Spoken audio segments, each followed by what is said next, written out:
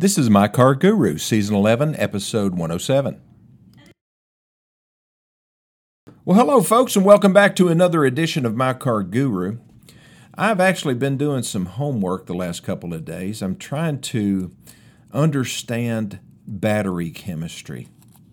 I'm really trying to dig in and see, okay, is this whole EV thing really going to happen like everybody thinks it is? You know, California has decided that starting in 2035, that there can be no more new vehicles sold, new cars, passenger cars. I don't know what they're going to do about over-the-road trucks and things like that. But anyway, passenger cars that run on internal combustion, meaning gasoline. Probably diesel for light-duty work. But anyway, they are going to ban them, so everything has to be electric. That's California, and that's anybody else who follows California's guidelines, which is probably Massachusetts, New York. Yep, they're going to be banned. But don't worry, because I am on top of this, and I know how to do research because I went to the University of Tennessee, and I graduated with high honors. So I learned how to do a little bit of research, even though it was a long time ago. So let's just get into it. What's going to restrict EVs is not necessarily the demand for EVs, which isn't going to be there either. And it's not necessarily because the ability to build vehicles, because they can build them, they can crank them out. They just can't build enough batteries. Folks, the battery technology is there. They know how to do it, but they can't get what they need to build them. Let's talk about the periodic table of elements. What is that? Well, it's all of the known elements in the universe, with emphasis on known. There's probably some unknown ones that we haven't discovered yet, different combinations maybe of atoms and so forth. But the organizing basis of chemistry, and really a lot to do with physics and other sciences, is the periodic table of elements. As I understand it, there are 118 known elements. Now let's just focus on what's in batteries here for just a minute. You know, everybody talks about lithium this and lithium that. Yeah, lithium is an important ingredient in batteries. But there's a lot of other important stuff. You leave any of them out, then it's kind of like baking a cake. I mean, if you leave one component out, it's not going to be very good. It could be a pinch of salt. I don't know, does salt go in cake? Well, I'm not a cook, obviously. I'm also not a scientist or a chemistry major. It's one of the reasons why I am in the car business, is because Mr. Kalal, that was his name, in the 10th grade, he said, Lenny, you should probably go into your dad's business. Let your brother Wendell be a doctor. He really didn't say that, but I bet he was thinking it, though.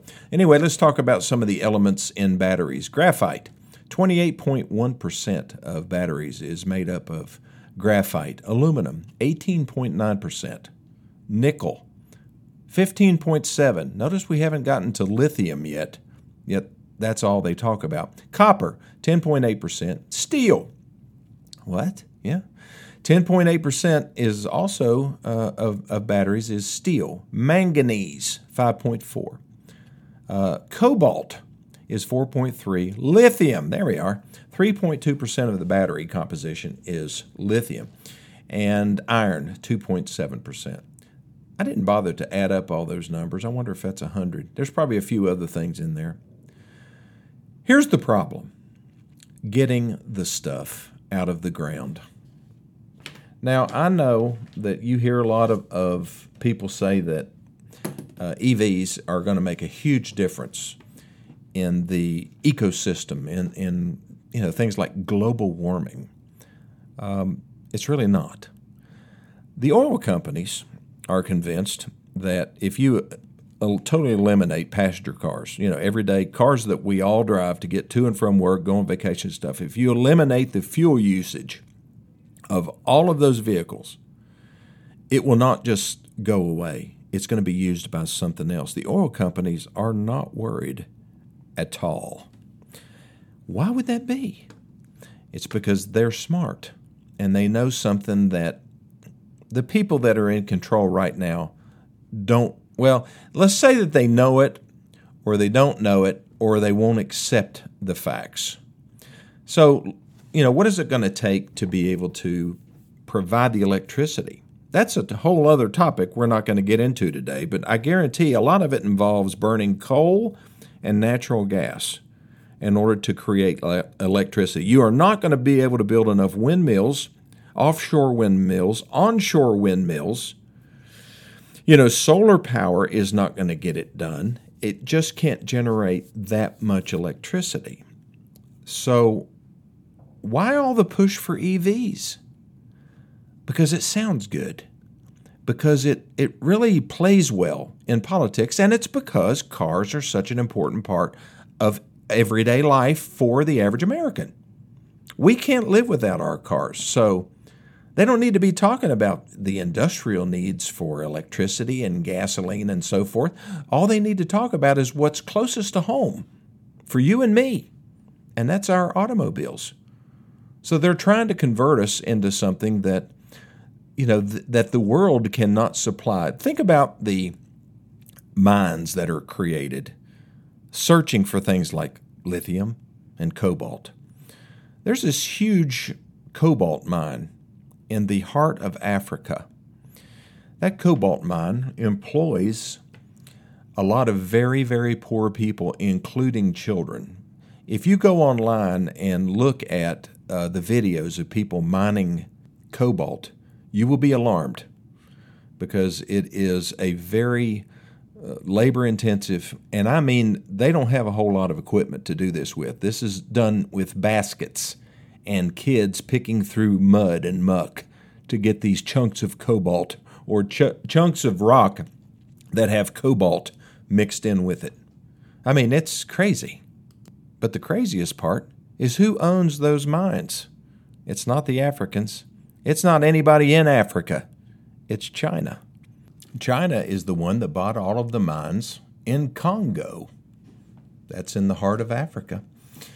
And they continue to be the world's leading source of mined cobalt. And without cobalt, you can't make batteries.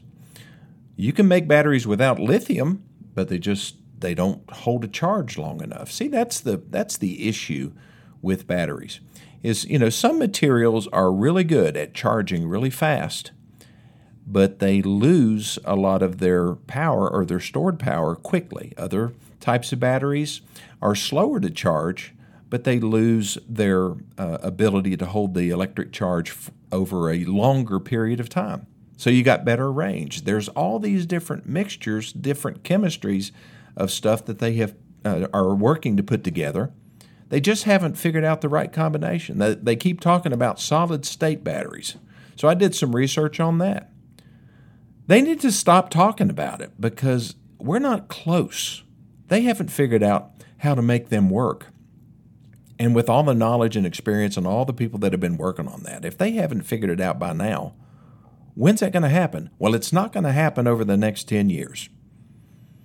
So you can just go ahead and buy your gasoline-powered vehicles. They're not going away. Nobody's going to take them away. Even in California or Massachusetts, you don't have to worry about it because it's just not going to happen. Right now, electric vehicles make up about 5% of total vehicle sales. Most of the experts in the industry are now saying that it's going to, at most, be around 10% of the total retail volume.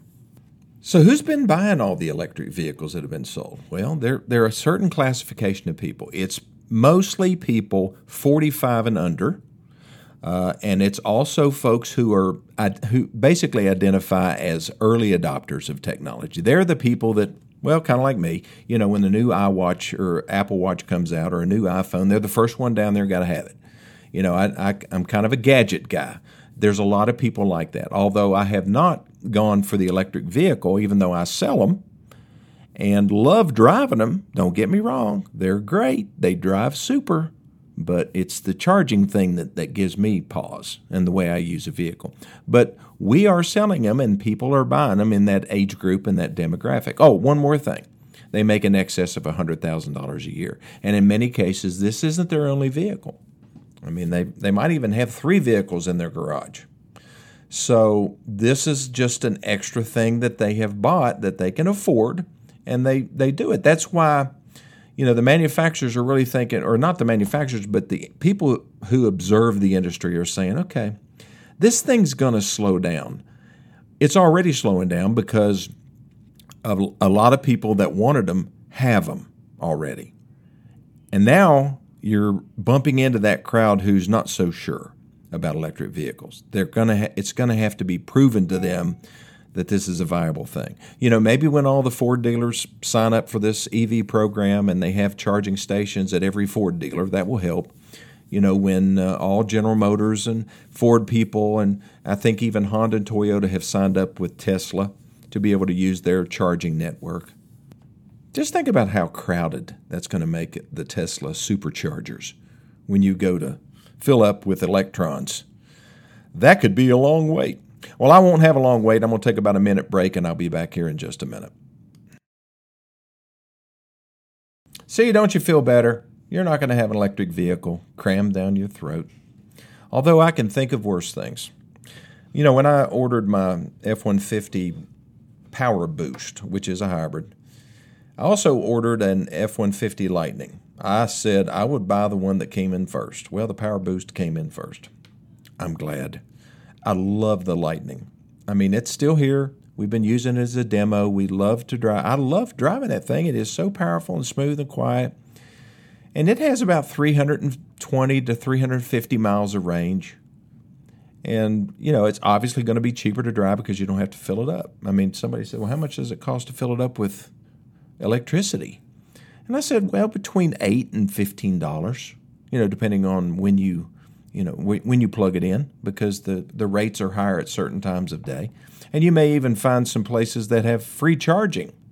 A lot of businesses do. Now, most of those chargers are level 2 chargers, which, you're not going to get much. You might spend 3 hours in the shopping mall and get an extra 5 or 10 miles worth of charging. Those things have to charge. A level 2 charger will charge the typical electric vehicle in about 8 hours. So, it's not going to be very fast. But now, most superchargers, which are level 3 chargers, you're going to have to pay for that. And unfortunately, a lot of them aren't very reliable, except Tesla. Now, they've figured it out. Now, I'm getting ready to install chargers at my dealership. A couple level 2s that will be outside, and then a level 3. But it's going to be like a gas pump. So you're going to have either an app on your phone to be able to use it to plug in and get electricity, or you're going to have to have a credit card reader that you can use. What am I going to charge? Well, I don't know, but I'm going to charge more than it costs me for the electricity. Well, Lenny, why are you going to do that? Well, because I have to recover my investment. I'm investing, hold on to your hats, about $300,000 in all of the required charging equipment that Ford is making. Well, not making me. I could elect to not do it at all, but then I wouldn't be able to sell electric vehicles at all. And that probably wouldn't be that big of a deal as far as overall sales, but it may be in the future, and it also could affect, I think, long-term my relationship with the company. So I decided to take the plunge. A lot of the cost, or really I would say 50% at least of that cost is inside my building. I have to upgrade my electrical service in my building, and I have to put a level 2 charger in every other stall in my dealership for my mechanical stalls, where they work on the cars. So that's expensive, and I won't use those probably ever. I might use 2 or 3 of them, but only in the stalls where my Ford technicians work. But who knows? Maybe there'll be a greater need for that. But most of the cost, at least 50% of the cost, is outside on the level 3 charger. And it'll just look like a big gas pump and has 2 different plugs that you can plug into. And I have to put lighting and nice concrete. And I have to set up bollards, these big metal things to keep people from running into the expensive device. Just well, I call it a pump. It looks like a gas pump. But just the charger itself. My price from Ford is $84,000 for that. Is that not crazy? But it's got a lot of technology in it, and they're probably gouging me some. And but the labor, I take that back. It's not just labor. It's a lot of wire and stuff like that. But I have a contractor that's putting it in for me, and his bill is going to be $160.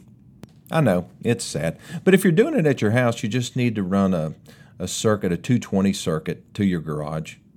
And then you can go. I was just looking at Home Depot online. They've got level 2 chargers, anywhere from, I think they're 30 to 50 amps and about 240 volts. Here's one that's 40 amps. It's $279. So you could use that to charge your electric vehicle overnight. So that would be your only extra investment. When I took the Mach-E home, that's the kind of Mustang, it's got a horse on the front of it, and plugged it in. I plugged it into a 110 outlet, and it basically told me it would take 4 days to charge it on 110. So that's really not good. So you really need one of these, and you need to have an electrician install it. So you're going to do that? Well, some will, and some won't. Most won't until they have to. I run into all kinds in my showroom, and the guy today, matter of fact, he was looking at my 65 Mustang convertible. He said, "Tell me what you think about these electric cars." Well, they've already formed their opinions, but they're looking for some additional information. I just try to educate people. I know it. I sound anti-EV. What I am anti about are the lies that are being told about EVs. I like an electric car. I mean, it's amazing how they perform and how they ride and how quiet they are. I mean, they have some wonderful features. Plus, you don't have to buy gas. It's definitely going to be much cheaper to operate, no doubt. But how much more does it cost? And if you go on a trip, what are you going to run into as far as charging? Those are uncertainties. Those are uncertainties that we as Americans have not had to worry about. We've had to worry about the price of gasoline. That does affect the lifestyles of a lot of folks. I'm not going to deny that, and you can't either. But who controls electric prices? The government. They do. They set rates. They control the utilities. They can tell the utilities to turn it off. We're not going to use any more because we're not going to generate power when it's not raining. They can think up of any kind of reason. Because Lake Mead in near Las Vegas doesn't have enough water in it. Turn off the electricity. Then nobody can go around or get around. The thing I like about oil companies is that they are not owned by the federal government. They are owned by shareholders. And they, of course, there's all kinds of regulations on oil companies, just like there are a lot of regulations on any business or lots of businesses, even car dealers for that matter. But the thing is, they can pump as much as they want to. They can run it through their gas stations, and they can set their own prices. They are not restricted by the government. But when it comes to retail electricity rates, the charges that utilities can charge are based primarily on rates approved by state regulators. Now, there are a number of states that have allowed retail marketers to compete to serve customers. I think that's probably the case in Upper East Tennessee. I can't remember the name of the company, but it is independent of the government, and they're able to set rates. But there are still controls on rates. And that doesn't make me feel real comfortable when it comes to becoming totally dependent upon electricity rates for vehicles, and for charging vehicles. That's kind of scary. Okay, I'll take my last break, and I'll be back here in just 1 minute. So go out and buy you an electric car. There's a lot of people say, heck no. But I tell you, I would buy an electric vehicle as my second vehicle. For my wife to drive, yeah, I'd buy one. I'd buy one because I like the way they drive and how quiet they are and the way they perform and that just brutal acceleration. I just love that. Now, I also love that I don't have to put gas in something, so it would cost less overall. But it's not going to be my only vehicle. So I know as I talk, am I talking out of both sides of my mouth? Yes, you are, Lenny. Well, I'm really not, because you can feel both ways. But see, I have an advantage. I am a car dealer, and I own a bunch of electric vehicles out here that I need to sell, want to sell, and will sell to somebody, because there's a lot of like-minded people who think that EVs are the way to go, and that's the future. I just don't share that opinion because of the research that I've done and the fact that it really doesn't make the world any better off. It's just another form of propulsion. That's one way to look at it. It's just another way to make a car go down the road. You know, I'm in the lawnmower business now. We sell Ferris lawnmowers and Simplicity and Snapper. And I was talking to a guy one day, and he said, you know, there's not a whole lot of difference in the lawnmowers. They all make tall grass short. I said, you know, you have a good point. But I tell you what, I really like it when my Ferris mower glides across my yard because of the automotive suspension that it has. He said, well, that's a little bit of difference. So electric vehicles have their advantages, and internal combustion engine vehicles have their advantages. They both have disadvantages as well. And you just have to look at your situation and think about what's best for you. I do recommend that people lease electric vehicles, because I think that the technology is going to change rapidly, and you don't want to buy something that you really don't know how it's going to depreciate. So for goodness sake, lease it. And I'm seeing a lot of good lease deals on the EVs that we sell. So that would be the Mach-E and the Lightning F-150.